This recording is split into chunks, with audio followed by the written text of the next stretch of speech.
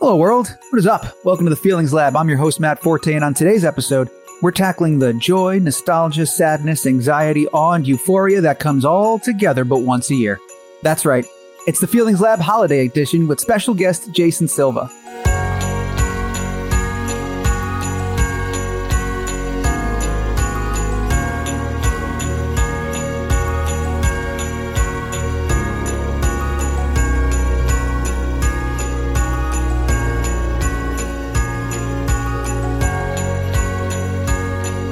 Oh man, the holidays. Christmas, Hanukkah, Kwanzaa, winter solstice, Boxing Day, Festivus, whatever you observe, year after year, the month of December refuses to go quietly. Now granted, for some, it's a peaceful time of reflection, gathering with loved ones, engaging in the generous exchange of beautifully wrapped tokens of appreciation. For the rest of us, there's a laundry list of social obligations, the stress of finding just the right gifts without spending too much or too little, your friend's Christmas party, your friend's Hanukkah party, your office's holiday party. God help you if you're the one hosting your family's festivities. Where's everybody going to sleep? Do you have enough towels? Can't they bring their own towels? How am I going to wash all these towels? The towel thing, a very real conversation in my house, by the way. You want to hear the craziest part? Might be hard to believe, but this is actually one of my favorite times of the year, which is precisely why I'm so excited to end this year and our first season with this episode. People often say the holidays can be an emotional roller coaster. I disagree. A roller coaster suggests there's peaks and valleys. For whatever reason, as we get closer and closer to the culmination of all these rituals and celebrations, everything starts to run at 11. And again, I'm not a cynic. I love this time of year. It just can be a lot. And for all the stupid stuff I'm half complaining about, I also recognize that I am super lucky to have happy family memories from my childhood. It's not the case for everybody.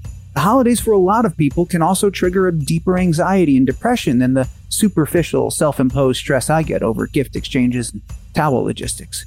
At the end of the day, we are a podcast about emotions. And in my experience, there is no time of year more jam-packed with heightened emotion than this holiday season.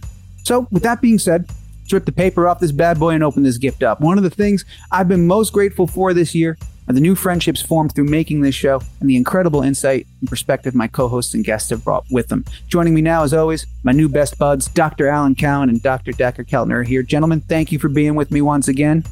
And speaking of friends with incredible insight and perspective, oh my God, I couldn't be more excited about this guest if we had booked Santa Claus himself. He's an Emmy-nominated and world-renowned TV personality, storyteller, filmmaker, and sought-after keynote speaker and futurist. You know him from hosting 5 seasons of the Emmy-nominated global hit TV series Brain Games on the National Geographic Channel. His immensely popular YouTube channel, Shots of Awe, is one of my personal favorites. Presenting us with the greatest gift of all, is time. Please welcome to the show, the great Jason Silva is here. Jason, my goodness, look at you, sir. Thanks for being here. How you doing, man? Oh, I'm well. Thank you so much for inviting me on. I'm excited to be here with all of you for what I'm sure will be a delightful and inspiring conversation. So thank you. Oh, that means a lot, man. And that's what we aim for. But it truly means a lot to get you on the show with us. We're very excited. This is going to be a good time. I want to dive right in, gentlemen. You know, as evidenced by my intro, I obviously have a complicated relationship with the holidays, which is not entirely uncommon, but it's different for everybody. So I'm curious for each of you what your relationship is like with this time of year. Do you love it? Do you dread it? Is it complicated? I want to go around the room, but Jason, let's start with you. Traditionally, sir, what does this time of year feel like for you at the Silva household? Sure. Well, as a kid, the December holidays were very exciting, obviously, because growing up for me, at least in Venezuela, it meant that we were going to go to the U.S., usually a place like Miami, and there was going to be shopping and gifts and just abundance and vacation. And so for all those usual reasons, it was really, really great. But eventually I developed a sort of bittersweet relationship with New Year's, specifically more than Christmas or Hanukkah. I come from a Jewish household, but in any case, New Year's, the song Old Lang Syne, I always thought was the epitome of the happy sad, what director Cameron Crowe calls the happy sad or the bittersweet. And even though I didn't really understand the lyrics to the song, emotionally, it felt like a song where we were celebrating those people we love, but with this shadow being cast of everything is fleeting and everything is transient.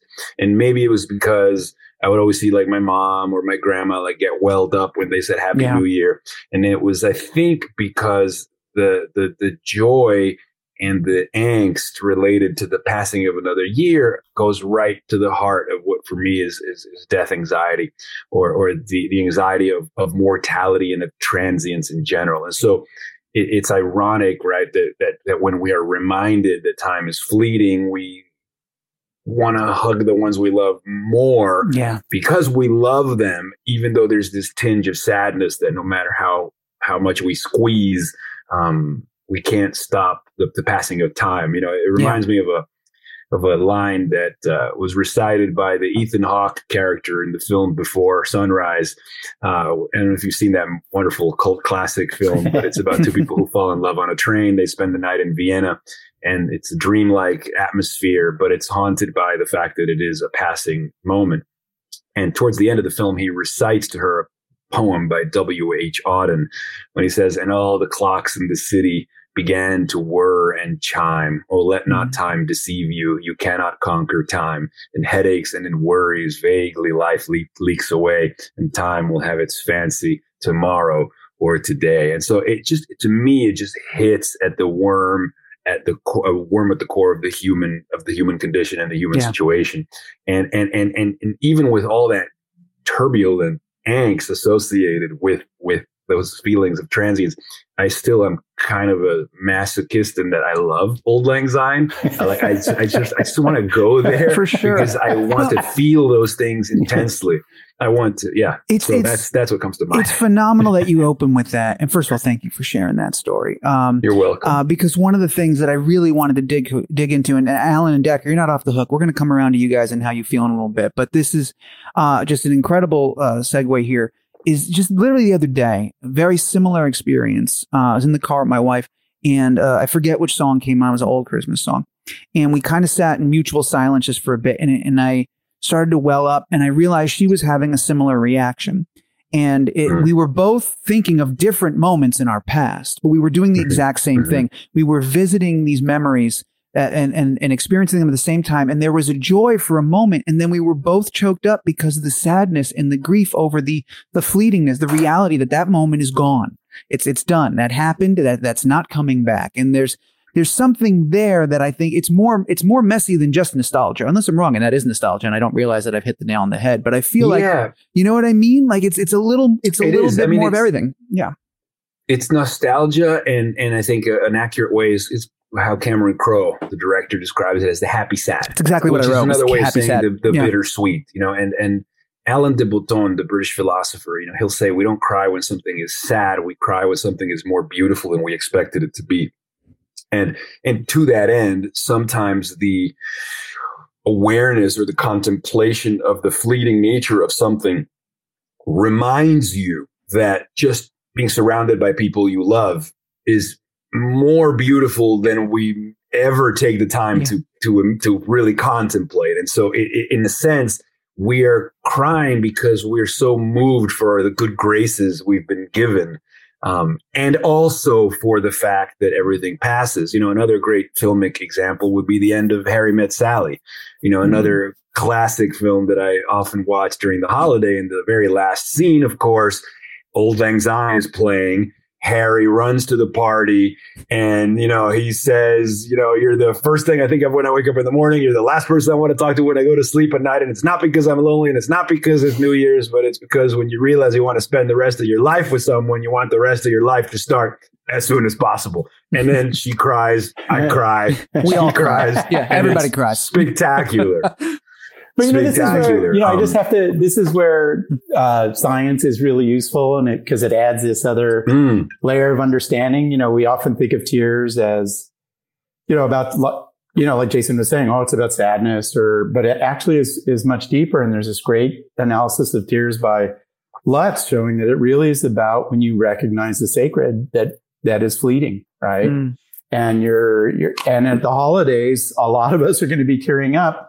Yeah, for reasons we don't quite understand, because it's like, wow, I had this childhood experiences of a family, and that's changing, and now I'm at this stage of my life, and kind of why we gather is meaning different things. So I love Jason's story because it connects us to this really interesting the kind of work that Alan does of like taking a concept, tears, but really finding the deeper nuances to them. And one branch of the tears are these sacred tears that I think holidays. I love them. Get us close to. Yeah. Yeah.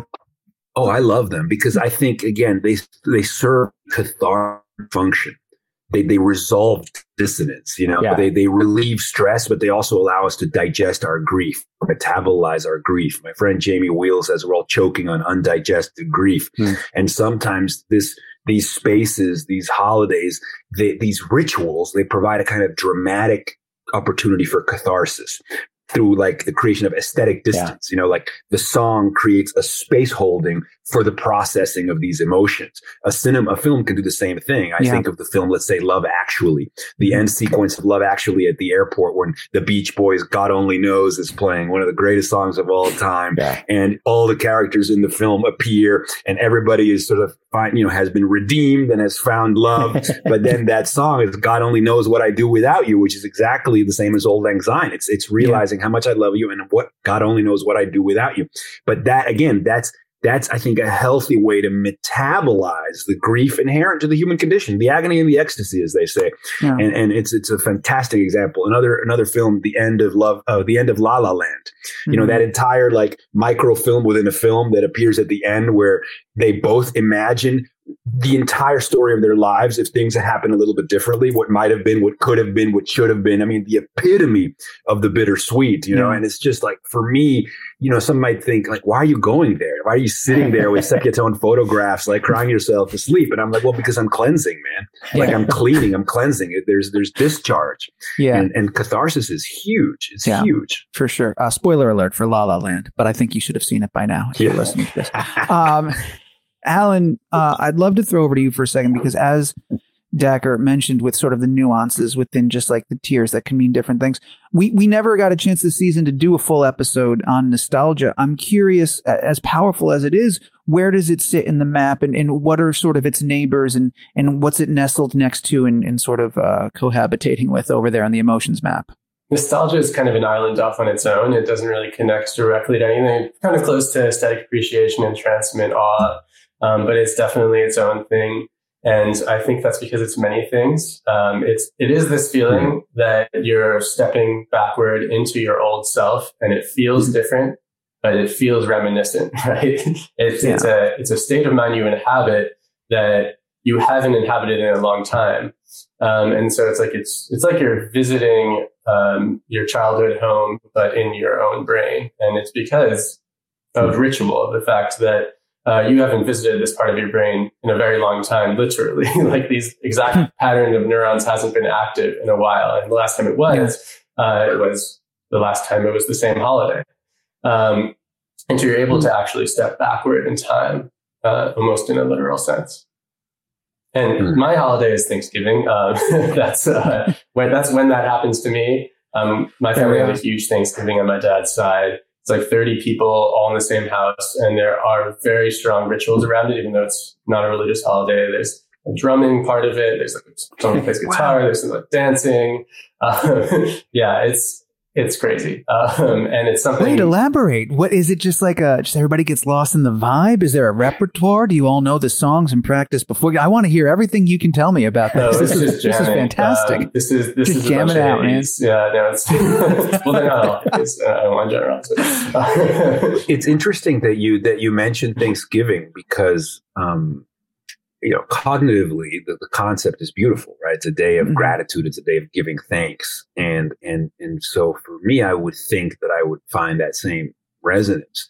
But I think my triggers tend to be like, for example, I think New Year's, everything I've said about it is true. But I think that the real thing that ticks my buttons is the melodic orchestration of Old Lang Syne. I think if there was no Old Lang Syne, it might not happen to me in the same way. And there's an orientation around aesthetics. I think I'm reminded, for example, high school graduations when they play the Pomp and Circumstance March. Same thing. There's something about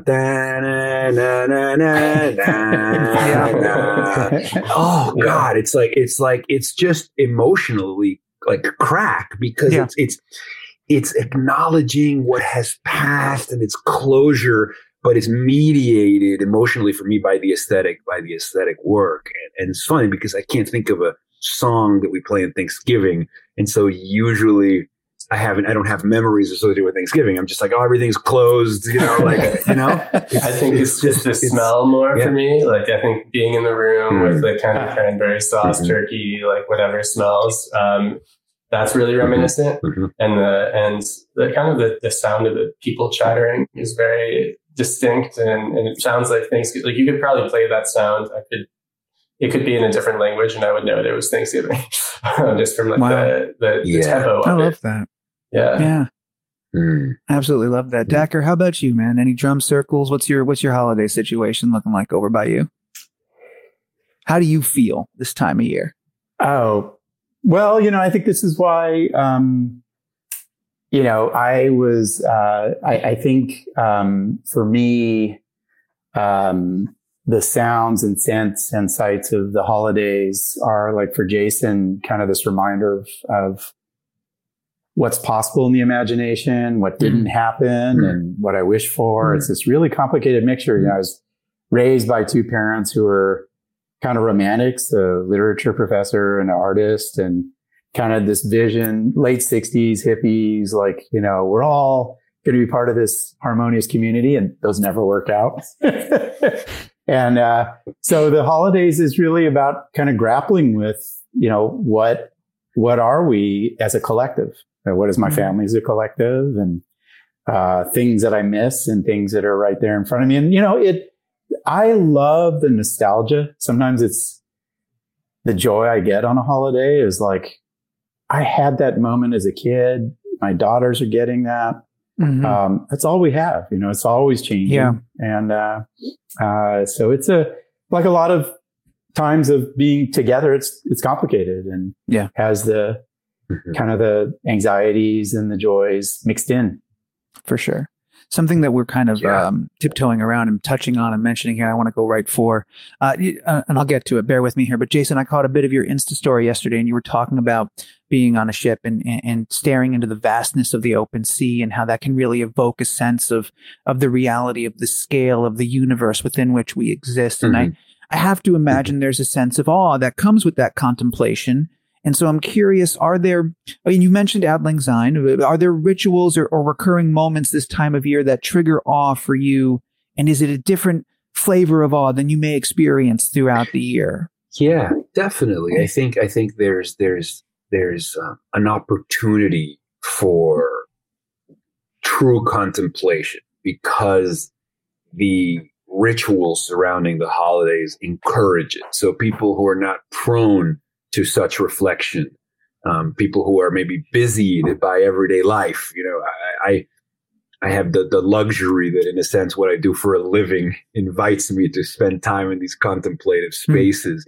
But I know that the holidays give an excuse for that to scale. More people can be included on that. More people are willing to take a gamble and take a trip and go on an adventure and plan something special and put more resources into evoking sacred space and sacred time, to go from chronos to kairos, as the Greeks talk about that switch from time focused to time free, from time centered to timeless. And, I tend to seek out around that time. I tend to want to be in nature. I tend to want to be in open landscapes and open horizons so I can take stock of my life and take stock of the year and the whole idea of the New Year's resolution, to set new goals. But it's also this kind of temporary suspension of time. It's this liminal zone as the year ends and before the new one begins and before all the new projects start and all the new emails start. So it gives this nice liminal space that can be, I think, harnessed for just adventure and play. And that's really important to me. For me, it's such a neat question, Matt. And for me, having moved around a bit, but the awe of the holidays is temporal. It's about time, and it has this, and I think it's interesting, Jason, to think about the nostalgia of time, how like going forward is sort of exhilarating, but going back is sad. And man, like holidays for me, I think about my great grandfather lived to his 99. Wow. Kind of had dementia for 30 years, just spoke his own language and how he was part of it. And my daughters are part of it. Just all these generations. mixed in. And then you look at an ornament on a tree or whatever you're looking at, and you're like, man, time moves us forward, and it has all these mysteries in it. So for me, it's time to think about. Yeah. That's amazing. That's well said. I think that you can't help but contemplate the passing of time. Yeah. Right. And after I've grieved for the passing of time, I feel an intense desire to go into the timeless present. Yeah. It's like, okay, I've grieved for the past. Now I want to go into a suspended state of the deep now. Like, let me go make new memories, but by losing myself in the present moment. There's a desire for what has been described as heightened qualitative intensity, which is deep awe, deep reverence, deep sacred now. And because it's otherwise I'll stay grieving indefinitely, and I don't want that either. Well, there's my question, right? Is how do you, and maybe hard to pinpoint this, but how do you know when you've grieved time enough? How do you, because I feel like a lot of my adulthood anxiety around the holidays comes from maybe I don't know that I have grieved enough, and therefore I'm constantly chasing that wonder that I had when I was a kid. I know I'm never going to get it, but I'm going for it. And not just for me, but I have anxiety. I want to make sure that I'm making that happen for those around me, So, and I wonder if I'm chasing that because I haven't allowed myself to grieve enough, the passage of time. How do you know when you're ready to make that leap and say, all right, I've spent my time there. Now I want to be here. I want to be present. Yeah. I mean, I think once some tears have been shed, I think physiologically that's the marker of reconciliation or catharsis. If tears haven't been shed, you haven't grieved. But I typically find that I don't grieve for so long. I mean, I like the feeling when the tears come, and you don't want to break the concentration either, because it's a space you're in, and if you're interrupted, it's like you're interrupting the process. But once you kind of undergo and you get a good cry in, then for me at least, there's a doubling down in making this count. Then there's I will not go quietly into that good night. I will rage against the dying of the light with more play and more wonder and more deep now. Because what I don't want is the sadness to then culminate in me thinking, oh, my best days are behind me. Absolutely not. I will not accept that thesis. My best days are not behind me. I'm only just getting started.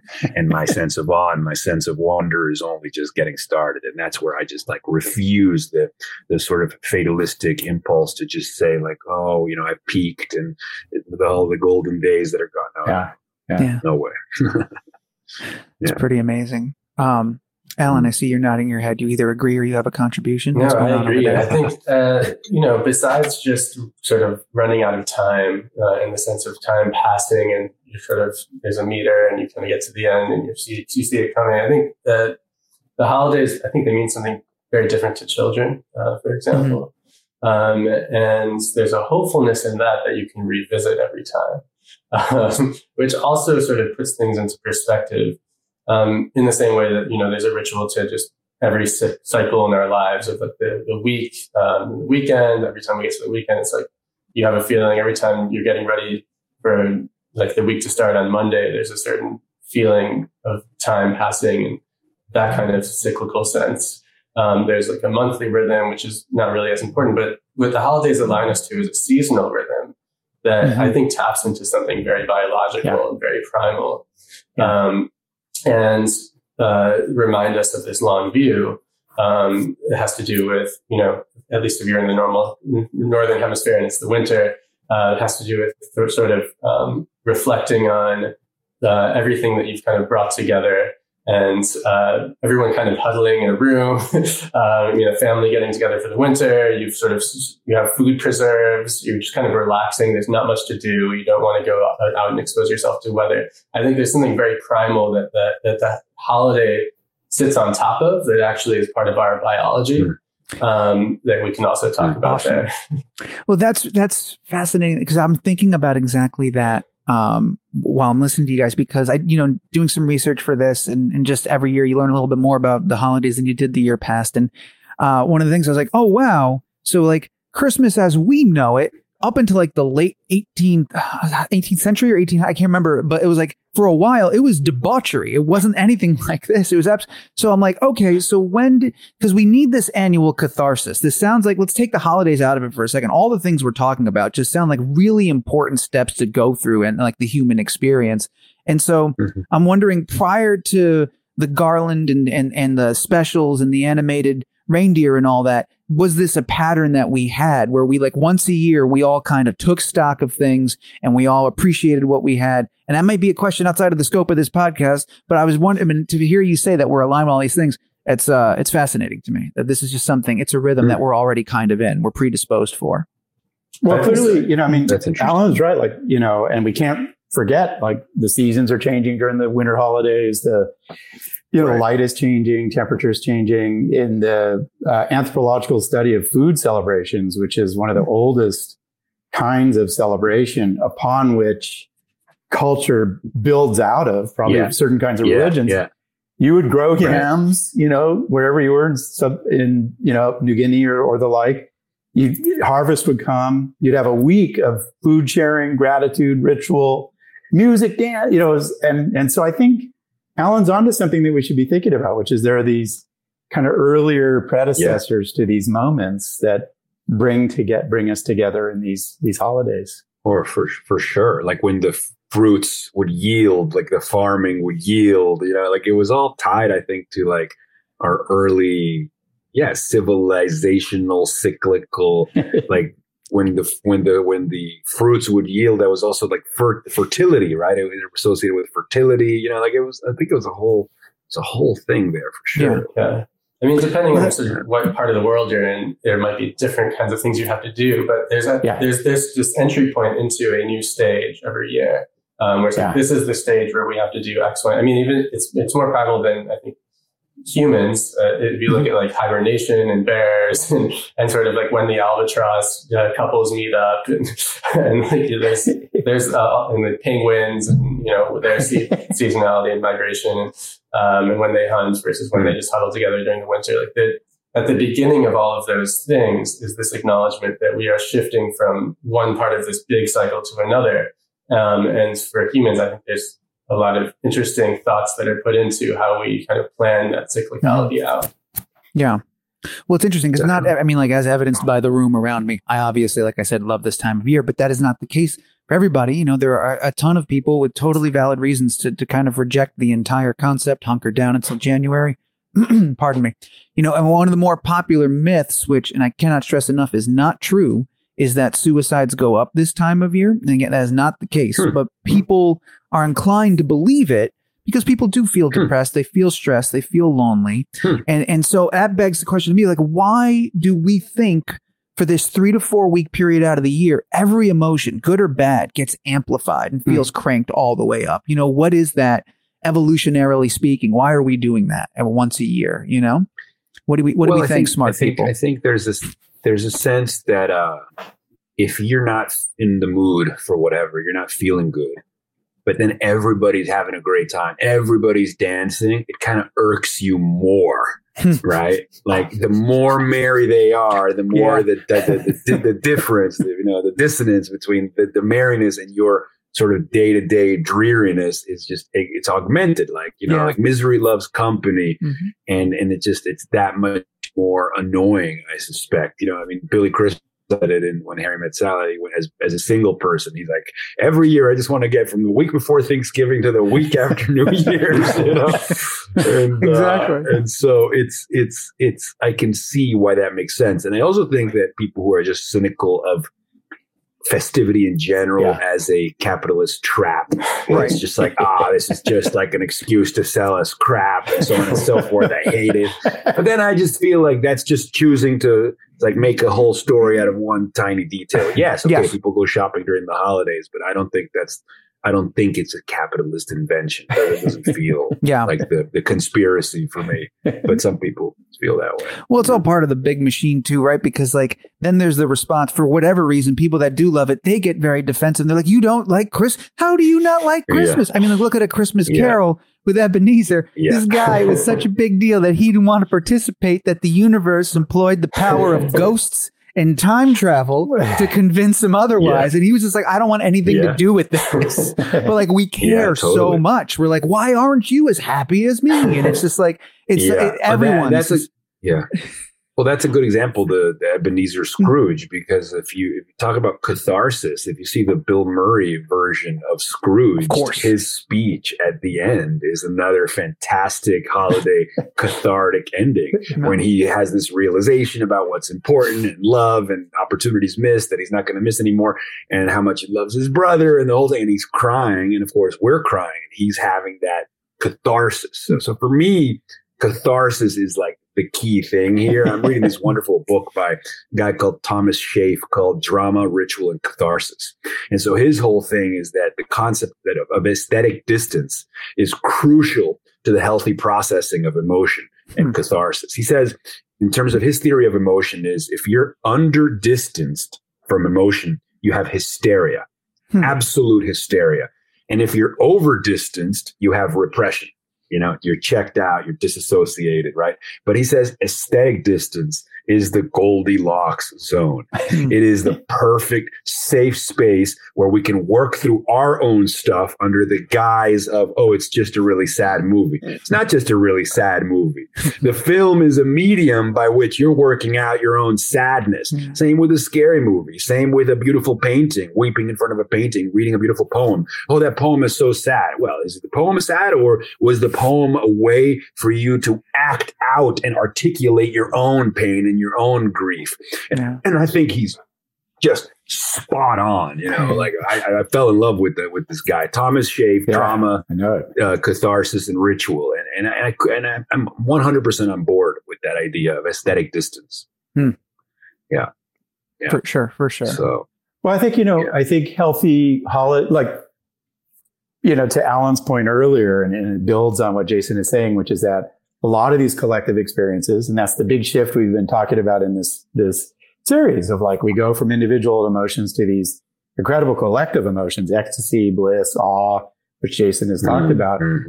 They happen in these effervescent patterns of behavior with multiple people. And we try our best to build contexts that give us those emotions. You go to a sporting event. That's right. A concert, a dance festival, and holidays when they work. I'd never thought about this, Jason. Give us this, like, I have a little bit of distance here to take this all in. That Christmas tree is beautiful. I will. The Hanukkah candles. So let's hope. Well, the reason we hate on Scrooge too, I think, is because, like, part of the experience is everybody experiencing something together. And so it's kind of like, when someone refuses to engage, it sort of I don't want to say reduces your own experience, but there's a failure of this ritual to bring about that experience. Right. Yeah. I'm going to read you a quote from the Thomas Schaaf book. If you don't mind. Fire away, man. He said, So he says, based on years of research into what he termed lay therapy or informal group therapies, as well as Gestalt therapy, Schaaf came to believe that drama and other performative rituals had an innate ability to relieve anxiety, affecting the particular emotional and aesthetic phenomenon of catharsis. When an audience or psychiatric patients were afforded an aesthetic distance, they could be guided through the drama to safely process accumulated or repressed anxiety without becoming overwhelmed. At aesthetic distance, the members of the audience or participants in a ritual become emotionally involved in the drama or ritual, but not to the point where they forget that they are also observers. Aesthetic distance may be defined as the simultaneous and equal experience of being both participant and observer. So aesthetic distance afforded a social group a way to confront from a position of safety the original experience or imagined scenario that caused them pain and anxiety, and then with narrative closure, a way to release that anxiety. The process relied on there being a structured setup, ritual, that facilitated the experience and a group of people with whom to share it. In Schaaf's schema, the process was essentially a communal one, focused on shared anxiety. As he put it, I propose a theory of ritual and its associated myth as dramatic forms for coping with universal emotional distress. Wow. That's it. Wow. So you're blaming get the eggnog. Powerful, right? yeah. You're here. Let's start singing some carols, man. Yeah. Right. Wow. That makes so much sense to me. That makes so much sense to me, and that's why I also think like things like improv theater. You know, when you bring this idea not just of ritual but also dramatic context, that within that space you can sort of act out your inner life in this aesthetic domain, you know, protected from the consequences of the real world. And so like safe space, this term like space holding applies. The context of the holiday, you know, is a space holding context. It's a sacred space, and it's a place where potentially you can have a confessional moment, have a moment of emotional vulnerability, because it's context dependent, right? Yeah. It provides safe context. I just think that's something that a lot of people think about. It's just the need for safe psychological space to act out and articulate and speak out our inner demons and our inner life, and in doing so resolve anxiety and digest our grief. Yeah, I love that. And it's kind of, well, it's the flip side of the coin. One of the things I wanted, there's a ritual that brings me, it's the opposite effect. It brings me great anxiety. And I touched on in the intro, it's the gift exchange. And I wanted to bring it up just because of how it is so much. For me, it's the other side. There's so many emotions packed into this ritual. There's the anxiety of like, oh, I've got to get all these people something, and can I afford it? And then there's the excitement of like, oh, well, I got it, but I can't wait for them to open it. But then I have doubt and fear of like, well, what if they don't like it? And then I got them something then they don't think I know them as a person. But then they open it, and then I feel pride. I feel relieved. I'm like, oh, good, they do like the thing. I am a good friend. I do understand them. But like also, if you're receiving the gift, then maybe this is just me. There's a performative aspect of like, oh, this is great. This is exactly what I needed. More socks. And just like as a ritual, I was going to say, is there any other social construct that crams so many emotions into just one thing? It's such that I will say that is a roller coaster for me, because I'm all over with that. But that also could just be my personal anxiety about things. That might not be universal. But out in the world, is there anything comparable to that, where we have a ritual that ultimately we stick the landing and we do it every year, but throughout it's challenging, it's difficult, it pushes us in weird directions? Scientists, how broken am I? I think that's one of the harder, particularly when it becomes commodified, like that part of the ritual actually gets in the way. And like people trying to kind of make that about buying things gets in the way, because, you know, not everybody has money, or people don't necessarily want more things off Amazon. So I think we have this sort of the idealization of the ritual butting against sort of the way it plays out, especially if it's not done well. But yeah, if you're asking me, like, is there? I think another one is Valentine's Day. New Year's is another one. So they're all centered around holidays. They're all we've created these. Birthday parties. When I take a friend to a new restaurant, I love introducing friends to restaurants, and I'm really like specific about like certain places that I adore. And then when I take them, I want them to absolutely love it. And if they don't, I'm like, or if I just gift them any kind of experience, I want to know if they're having a good time. Like, are you good? Like, are you having fun? Like, are you glad you came? Like, do you wish you didn't come? Exactly. Because I think it comes from a place of I want to share. I'm doing this thing and I'm giving this person this thing because I have a positive memory, relationship, or connection to it, and I want them to have that too. And if they don't, it's my fault. Yes. And now I've wasted their time.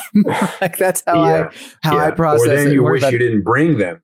Yeah, you know? Exactly. It's like, I want to bring you, but I only want to bring you if it's going to be good vibes. Like, I don't want to bring you and bring you back. Because then you don't want to then tarnish. Well. Yeah, exactly. It takes it away from you. Well, Matt, most rituals are hit or miss. I mean, let's be honest, right? Like junior proms for most high school students supposed to be this consecration of sexual attraction, and 2/3 of them are disasters. You know, wedding ceremonies are very expensive and fraught. I mean, this is it's tough stuff. You're not alone. That's comforting that I'm not alone in that. The idea to remind me that rituals are hit or miss. But wonderful. You got to have it. Oh, yes, absolutely. They serve a purpose. They require a lot of effort too, which is part of the anxiety and part of why some people don't like it, I think, especially if it doesn't go well routinely. Yeah, for sure. We're coming in the home stretch, which on this show, if you've ever listened or watched, that means I have a series of very specific questions for Alan coming up. Now, you teased us a little bit earlier, talking about the Penguins and some other stuff. Typically, Jason, for those and for first-time listeners, what I like to do at the end, Alan always has some wonderful insights to parallels in the animal kingdom to anything we've discussed. Typically, we focus on a single emotion, so it's a little bit more of a casting a wider net here. But I'd like to ask for an adorable and sometimes inadvertently sexual example of what we've discussed in the animal kingdom. Alan, what do you got? Any information on rituals within the animal kingdom or anything that would mirror kind of what we've been discussing today? Yeah, I mean, I think that the seasonality of migratory patterns, mating behaviors, elephants going and finding the water and all that kind of stuff. I'm not a zoologist, but I've seen some nature documentaries. I think there are some parallels there. And, the emotions that we feel are, they're not programs, but they play a part in motivating behaviors that are appropriate to a given context. And so the way that these rituals are set up and the way that these transitions between seasons are set up biologically and by culture is to reinvoke sort of this series of emotional states that drives you to want to satisfy what the rituals are going for, what you need for this period in your life, what the season is going to bring about, how you need to store up all the nuts before you hibernate and all that stuff, no matter what animal you are. So I think there's definitely parallels there. I don't know that animals feel, although perhaps there are some exceptions, the kind of nostalgia that we have in the same way. I think they feel nostalgia in the sense they probably occupy this sort of emotional state of the past, and it puts them into that zone. Whenever a really large dog sits on your lap and you go, oh, he still thinks he's a puppy, I'll choose to believe that's a dog feeling nostalgic. Exactly, right? They don't even understand the passage of time in the same way we do, I don't think. I really don't. No, they don't. Yeah. Maybe elephants do. Perhaps. Yeah. I was reading something about elephants, and this is all anecdotal, so who knows if this actually happened, but I'm inclined to believe it. Not only do we know that they mourn the death of their own, but there was a story of elephants that visited a funeral for a human that had been with them for a while, and they knew of that person's passing, and they arrived to honor that as well. And that blew me away when I read that. But I also read it on the internet, so take a grain of salt. I don't know. There wasn't. Yeah. It's really hard to say exactly what happened, but I wouldn't be surprised. Yeah. I think they're smart enough to understand that something's gone and will not come back, and reflect on it. Here's the last animal question of the year that I'll ask you, Alan. We've talked many times of the capuchin monkey experiment. We've only talked about it so many times because I refuse to not bring it up. And they exchanged, in that experiment, currency for pornographic images. I'm not going to get into any more detail than that. Look it up. This is a real thing that happened. Did any of those monkeys ever, out of the goodness of their little monkey heart, give another monkey a gift? Well, monkeys are constantly giving each other gifts of sorts, sharing food, they're grooming each other. It's a classic thing. And all of this is done in a way that determines sort of the social hierarchy and shapes things. So people that have groomed you are more likely to be your allies if there's a dispute over who's the new alpha or whatever. There's really complex social dynamics. And I don't think that they're thinking about it in a super Machiavellian way. I think it probably is driven a lot by feelings, or whether we call them instincts or feelings is the same thing. Their brain enters a state of gratitude or conciliation or whatever it is to match the context, and it drives behaviors. Oh, thank God! What a wonderful answer to end on. That was fantastic. Thank you for that, Alan. And thank you for the past 10 episodes indulging my ridiculous animal questions. I appreciate it. And thank you. We're going to have to wrap things up, unfortunately, because we're kind of out of time here. But before we sign off, just a massive, massive thank you to our guest today, Jason Silva. It's been beyond wonderful having you on the show, man. I'm so glad we were able to make it work, and I cannot stress how much we appreciate you being so generous with your time and coming on the show with us. So thank you, man. Thank you to you. Yeah, well, thank you so much for having me. And, sorry if I was hard to pin down. It wasn't my intention. I'm so happy we made it work. Well, of course, I apologize if I made it sound as though you were difficult to pin down. I just know you're a busy dude and you're in demand, man. So. No. Yeah. I was just thrilled we made the list. Thrill. Awesome, man. Thrilled to see you guys. And Dacker, great to see you again, brother. Good to see you, Jason. More shots of awe, man. Yeah. 100%. That's right. Yeah. And while we're doling out the thank yous, a huge thank you to Dr. Alan Cowan and Dr. Dacker Keltner. Hey, not just for today, guys, but for one hell of a season 1. And though she could not be with us today for this episode, I would be remiss not to thank my co-host Danielle Credit Cobb for all her hard work and contributions to the show this season. It's been phenomenal working together. Same goes to Janet and the entire Hume AI team, of course. Suzanne for making this happen and keeping the whole operation on the rails, and Owen, our man behind the curtain, for capturing all the magic. Massive thank yous all around to the Feelings Lab family. For the last couple of months now, every week we here at the lab have gotten together to discuss and explore the nuanced nooks and crannies in the complex web of human emotions that shape our everyday lives. I set out with a goal of establishing for myself and hopefully instilling in you, our listeners, a newfound habit of noticing. An appreciation for the mountains of gray that exist between the black and white. And, if you learned a thing or two about a capuchin monkey along the way, like I did, all the better. I typically end each episode with what I hope reads as a very sincere thank you for listening to our show. This will be no different. If this is your first time listening, kind of a weird spot to start, but thank you nonetheless. I highly recommend you go back in the feed and check out some of our other episodes. I'd like to think we did a decent job. If this isn't your first time, then really, seriously, thank you for giving us some of your time and taking this ride with us. We hope you come back around and hang out with us again next year. And just like that, season 1 is done, but our work here is far from complete. Enjoy the rest of 2021, but keep an eye on this feed as the Feelings Lab will be back in 2022. We'll be shifting our conversations ever so slightly and asking a whole new set of questions, and we've got a feeling you won't want to miss it. Farewell for now from all of us at the Feelings Lab. I'm Matt Forte. Have a wonderful holiday, a happy new year, and everybody, please stay safe out there.